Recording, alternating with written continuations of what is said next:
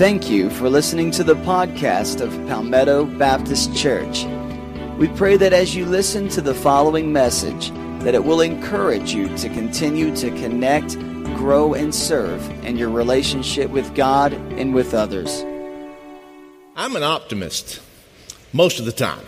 I really am. And that was one of the things I loved about Miss Mildred Castleberry when we had her memorial service on Friday. She was an optimist, always smiling about stuff. And no matter what the situation was, you run into her, she's smiling.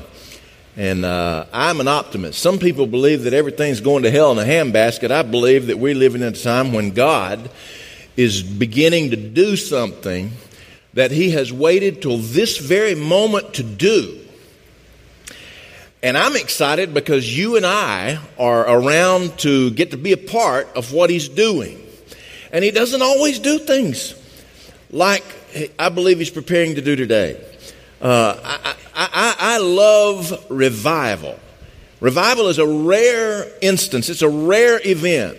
But I love revival. Revival is the visible moving of God in a certain place among a certain people for an indefinite period of time, changing the lives of those people. That's my definition of revival. And I believe that we may be on the initial throes of revival. Now, time will tell whether that is true, but sure feels like the beginning of it to me. And so I'm excited to be here. I'm excited about what God's doing. I want you to look in your Bibles with me to Acts chapter 2, where there was another visible, once-in-a-history event where God moved. And when He moved, it was visible to everybody. Acts chapter 2. Title of this message is, What is happening here? What is going on here? Okay? Acts chapter 2, beginning with verse 1. When the day of Pentecost came, they were all together in one place. Suddenly, a sound like the blowing of a violent wind came from heaven and filled the whole house where they were sitting. They saw what seemed to be tongues of fire that separated and came to rest on each of them. All of them were filled with the Holy Spirit and began to speak in other tongues as the Spirit enabled them. Now there were staying in Jerusalem God-fearing Jews from every nation under heaven. And when they heard this sound, a crowd came together in bewilderment because each one heard their own language being spoken. Utterly amazed, they asked, "Aren't all these who are speaking Galileans? Then how is it that each of us hears them in our native language? Parthians, Medes, and Elamites, residents of Mesopotamia, Judea and Cappadocia, Pontus and Asia, Phrygia and Pamphylia, Egypt and the parts of Libya near Cyrene, visitors from Rome, both Jews and converts to Judaism, Cretans and Arabs. We hear them declaring the wonders of God in our own tongues." Amazed and perplexed, they asked one another, "What does this mean?" Some, however, made fun of them. They said, "They've had too much wine." Then Peter stood up with the 11, raised his voice, and addressed the crowd.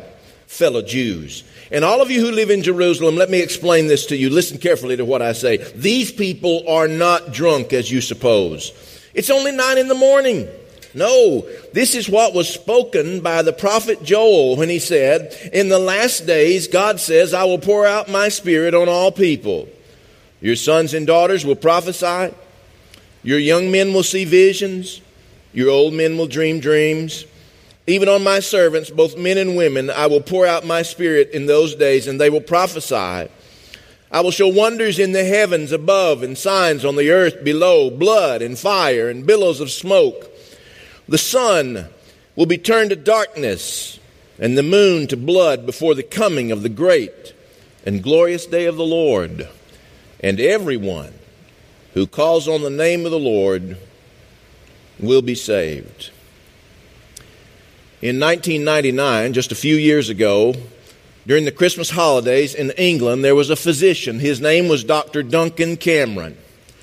He was in his office seeing patients when there was brought before him a 5-year-old girl And she was brought to him because there was a discoloration, a severe discoloration in her face. Her face was orange. And she had not been applying a sunless tanning lotion. That causes some folks to turn orange, I understand. She had not been overexposed to the sun. That wasn't what the problem was. And so he began to ask some questions. He looked at her face. He looked at her arms and her hands. And he looked at her legs. It was obvious that she was discolored. It was obvious that she was orange. And it was pretty obvious that she had not always been orange. What was the reason? He began to examine her, and he found out that this 5-year-old girl, the day before, had drunk 1.5 liters of Sunny Delight orange drink. 1.5 liters of Sunny Delight. Have you ever drunk Sunny Delight? Raise your hand. Yeah. She had drunk a 1.5 liters of Sunny Delight orange drink. And that drink literally caused her skin to have an orange tint. Now, this is a true story. I know sometimes you look at me, because I can tell you look at me and say, I don't know if he's telling the truth or not. I don't know. Well, this is a true story. She literally had an orange tint as a result of drinking what really happened to be too much Sunny Delight.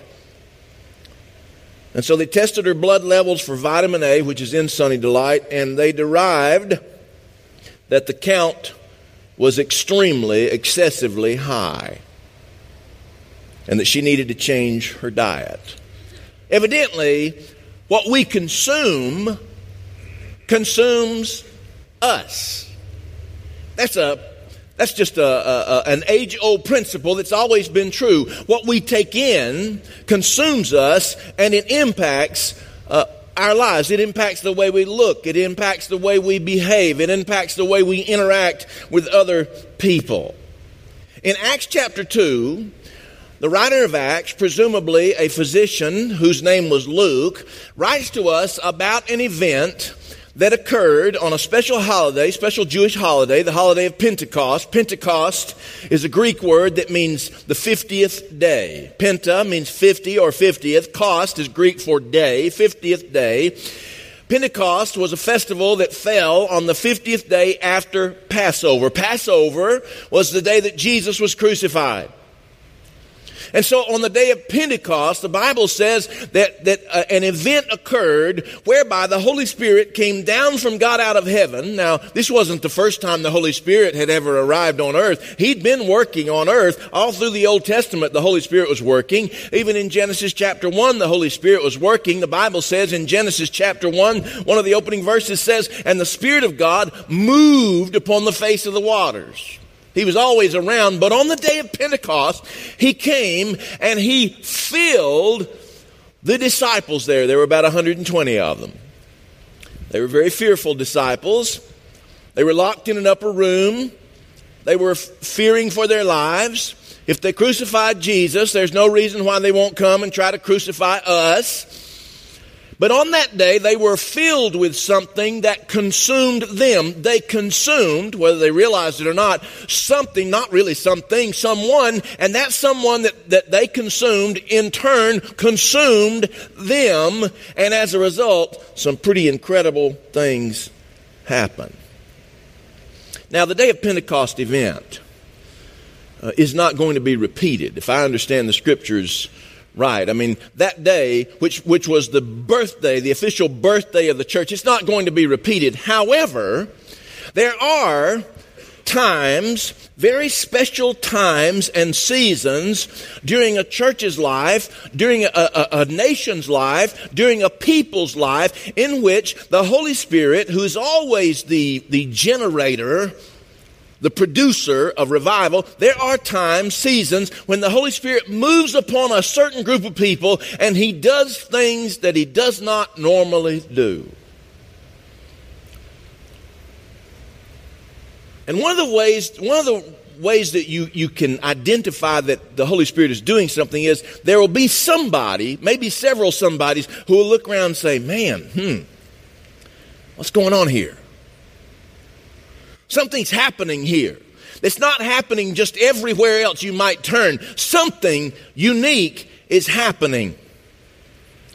And the interesting thing about the day of Pentecost is, although that particular event will not be repeated just like it was, there are enough components of what happened on that event that we can glean some truths that help us to know what God's doing, or whether He will be doing something similar to it in our day. Now I want you to notice something. When God moves like He did on the day of Pentecost, and when God moves in the hearts of people even today, it usually begins with chaos. And that's the first thing I want you to note. Crisis or chaos often precedes God's greatest work in people's lives. Chaos, crisis. Now, this is not always the way God works, but as I look at the Bible, Old and New Testaments, and as I look at my own life, and as I look at the lives of people, Christians, that I know and have been able to walk along with them in their Christian life, what I found is that some of the greatest movements of God in individuals' lives, in churches' lives, and in nations' lives occurred right after or in the middle of a chaotic crisis. I'm serious. I mean, in a crisis. Think about this. This post-resurrection band of believers were fresh from having their lives torn apart in some major ways. The disciples left after the death and ascension of Jesus, a fear-filled group.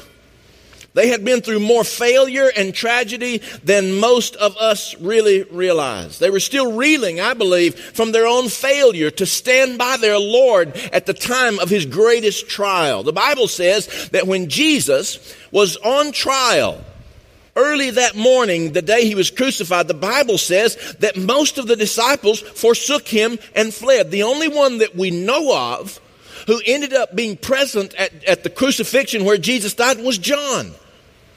Nobody else. And although Peter and Andrew were there during the trial, they didn't go in. They didn't even go in and testify on Jesus' behalf. You know the story. They stayed back and they were warming by the fire outside while Jesus was inside being tried. And there were people who came up. You've been with Him. Weren't you with Him? Aren't you one of the Galileans who followed Him around? No, Peter said.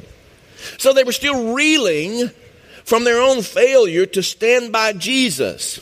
Peter's still reeling from it, even though 50 days have passed since that crucifixion, since that tragic night, and even though they had experienced Jesus' resurrection, and even though they had spent the better part of 7 weeks walking with Him and talking with Him and hearing with Him as a resurrected Jesus, even though they had experienced all that victory of Him being resurrected, no doubt still they felt the pain of their failure.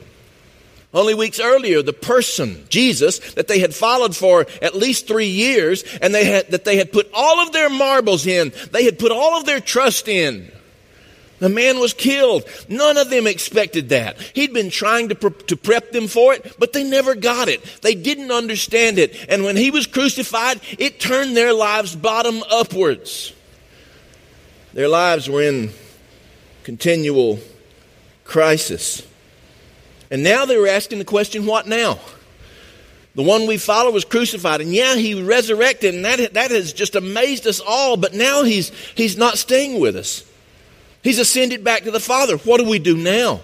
He said there's going to be this Holy Spirit, this Paraclete, the one who walks alongside of us, who's going to be with us, but we're not going to be able to see Him. Or will we be able to see Him? What now? You ever been in a crisis mode? And all of a sudden you look around and you say, man, what now, God? What are you doing now? My life has fallen apart. What now? They also felt the raw shock that Judas, one of their best friends, had turned on Jesus in an incomprehensible way. You say, well, all of them probably knew about Judas. Let me tell you something that they believed about Judas. They trusted him so much that he was the treasurer for the group. And yet this man that they had trusted so well turned out betraying them. Sold Jesus out to the Roman authorities and to the chief priests. In that group of 120 followers was the family of Jesus. Now Joseph presumably is already dead, but Mary is there among that group of 120, and Jesus' brothers and sisters are there. Now, you ever wondered what they thought? How they were feeling? Because keep this in mind. John chapter 7 verse 5 tells us that while Jesus was ministering, while he was physically alive, before he ever went to the cross, Jesus' own brothers and sisters thought he was insane. They tried to get him to go see somebody. They were ashamed by him. John chapter 7 verse 5 says, for his brothers were offended at him. And that offense, that embarrassment over their brother Jesus continued until after the resurrection. It was only the resurrection that changed their minds. Now, how do you think they felt? They had to have been overwhelmed by guilt. And they were among this group of 120. This group of 120 who was trying to regroup. This group of 120 who no doubt felt like their lives were lives of perpetual chaos and crisis. You ever feel like sometimes you're living in continual crisis? And sometimes when you're living in what appears to be continual crisis, you feel like there's just absolutely no hope.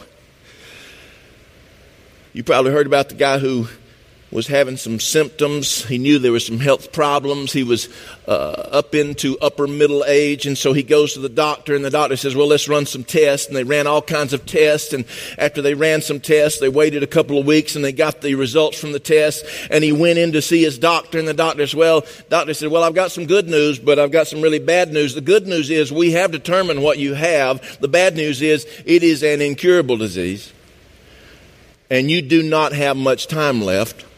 And the man says, doctor, what do you mean I don't have much time left? How much time do I have? And the doctor said, 10.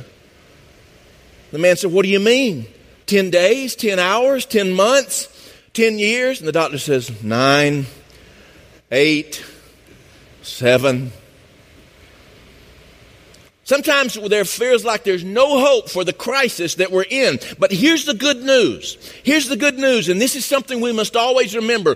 When you feel like you are in a hopeless, continual, chaotic crisis, that is the best situation that God likes to work in.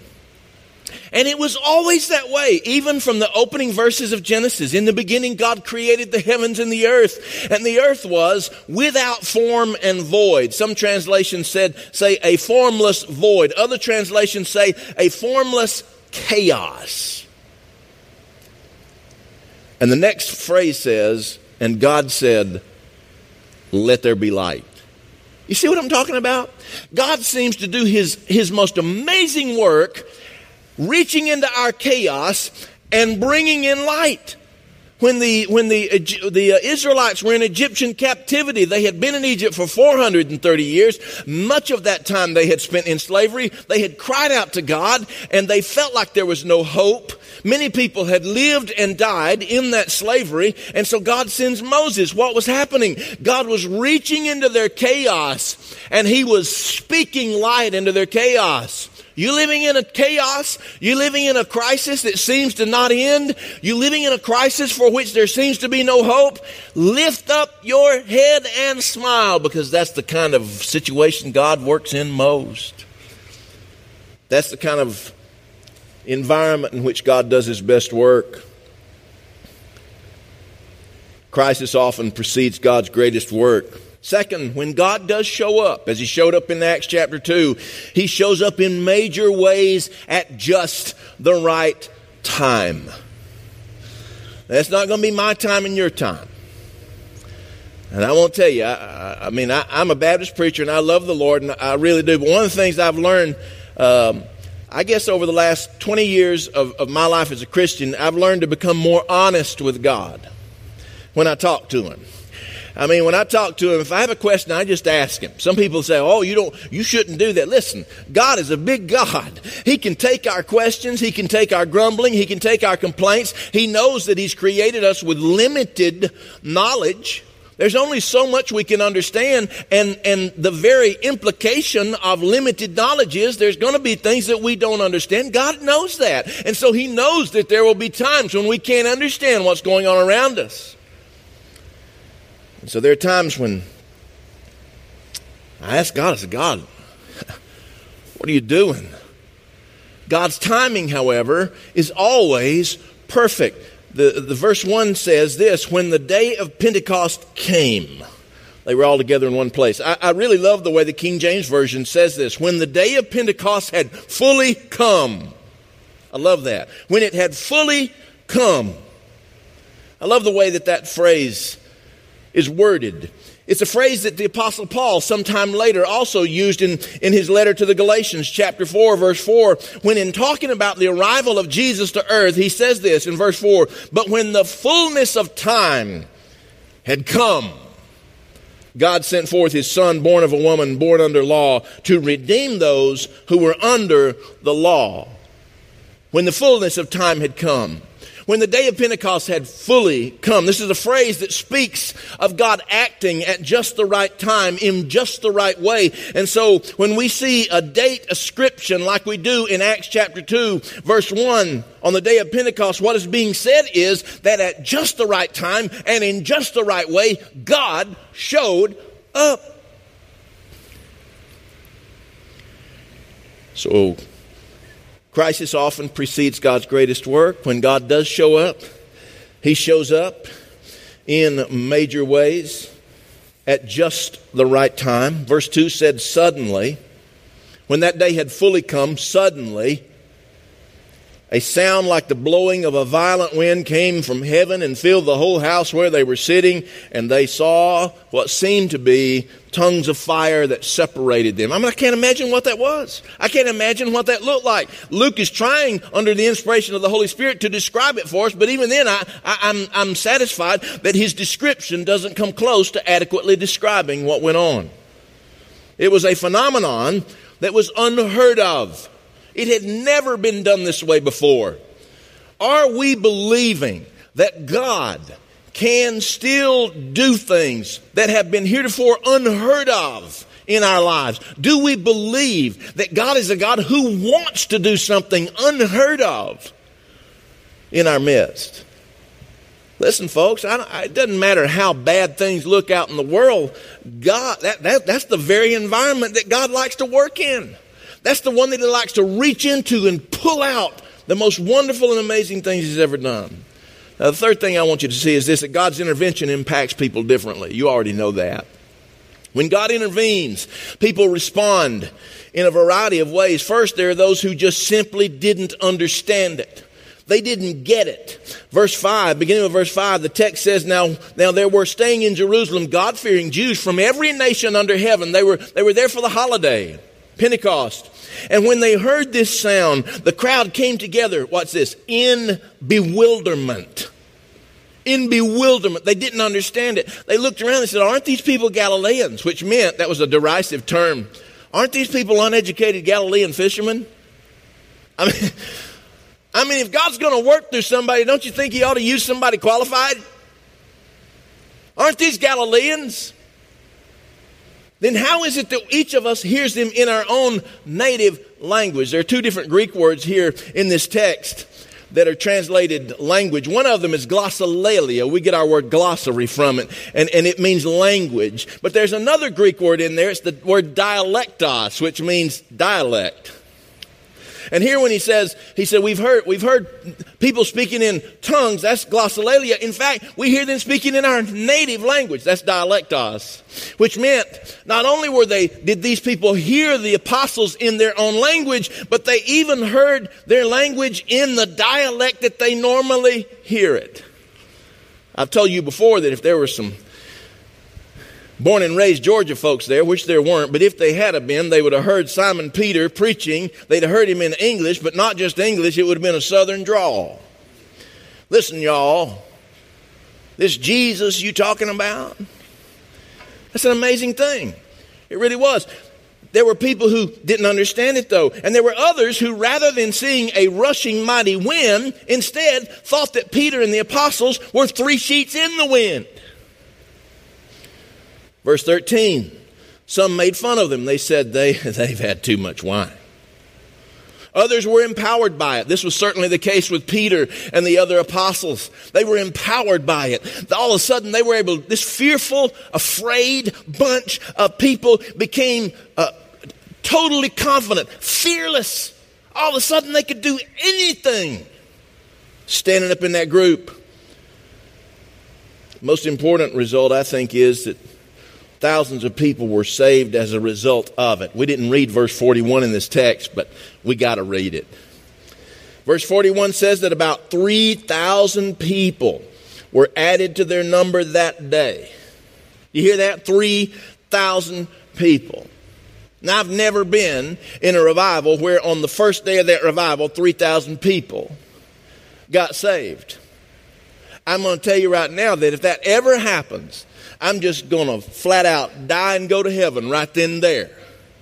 In fact, I'm going to tell you something. I've never been in a place where 30 people got saved all at one time. But imagine what that would be. Imagine what would happen if we, on some Sunday morning we enter into the invitation and 30 people come up and say, man, I need to have Jesus in my life. 3,000 people. Here's the message in a sentence, folks. I want you to get this. God is doing something He's been waiting until this very moment to do. And it will change people's lives. And it will result in the saving of many souls. John Getty was a missionary to the New Hebrides Islands in 1848 until his death in 1872. Almost 30 years he was there. He came as a Presbyterian minister and he had a spiritual passion for the people of those islands. And he served there all those years. And when he died, the people of those islands, they erected a monument for him. And in that monument, among the words that are in that monument, here's what they say. In memory of John Getty, missionary sent from Nova Scotia to Antietam for 24 years. And then it says, are you ready for this? When he landed in 1848, there were no Christians there. And when he left in 1872, there were no heathens there. You hear that? You hear that? You know what happened? God supernaturally impacted a single, solitary human being, John Getty, and used him as the vehicle through whom to bring salvation to an entire island of people. I believe God wants to do something. I think He's already starting it. Do you? You want to be a part of it? I know you want to be a part of it. Let's pray. Oh Lord, send your power just now. Lord, I recall that old hymn we used to sing in the churches I grew up. They were in an upper chamber. They were all with one accord when the Holy Spirit descended as was promised by our Lord. Oh Lord, send the power just now. Oh Lord, send the power just now. Oh Lord, send the power just now and baptize everyone. Lord, start a work. Start a work in us. Impact every one of us. Let us know that you're here among us. And let us see unheard of things that could only be explained by you. In Jesus' name I pray. Amen.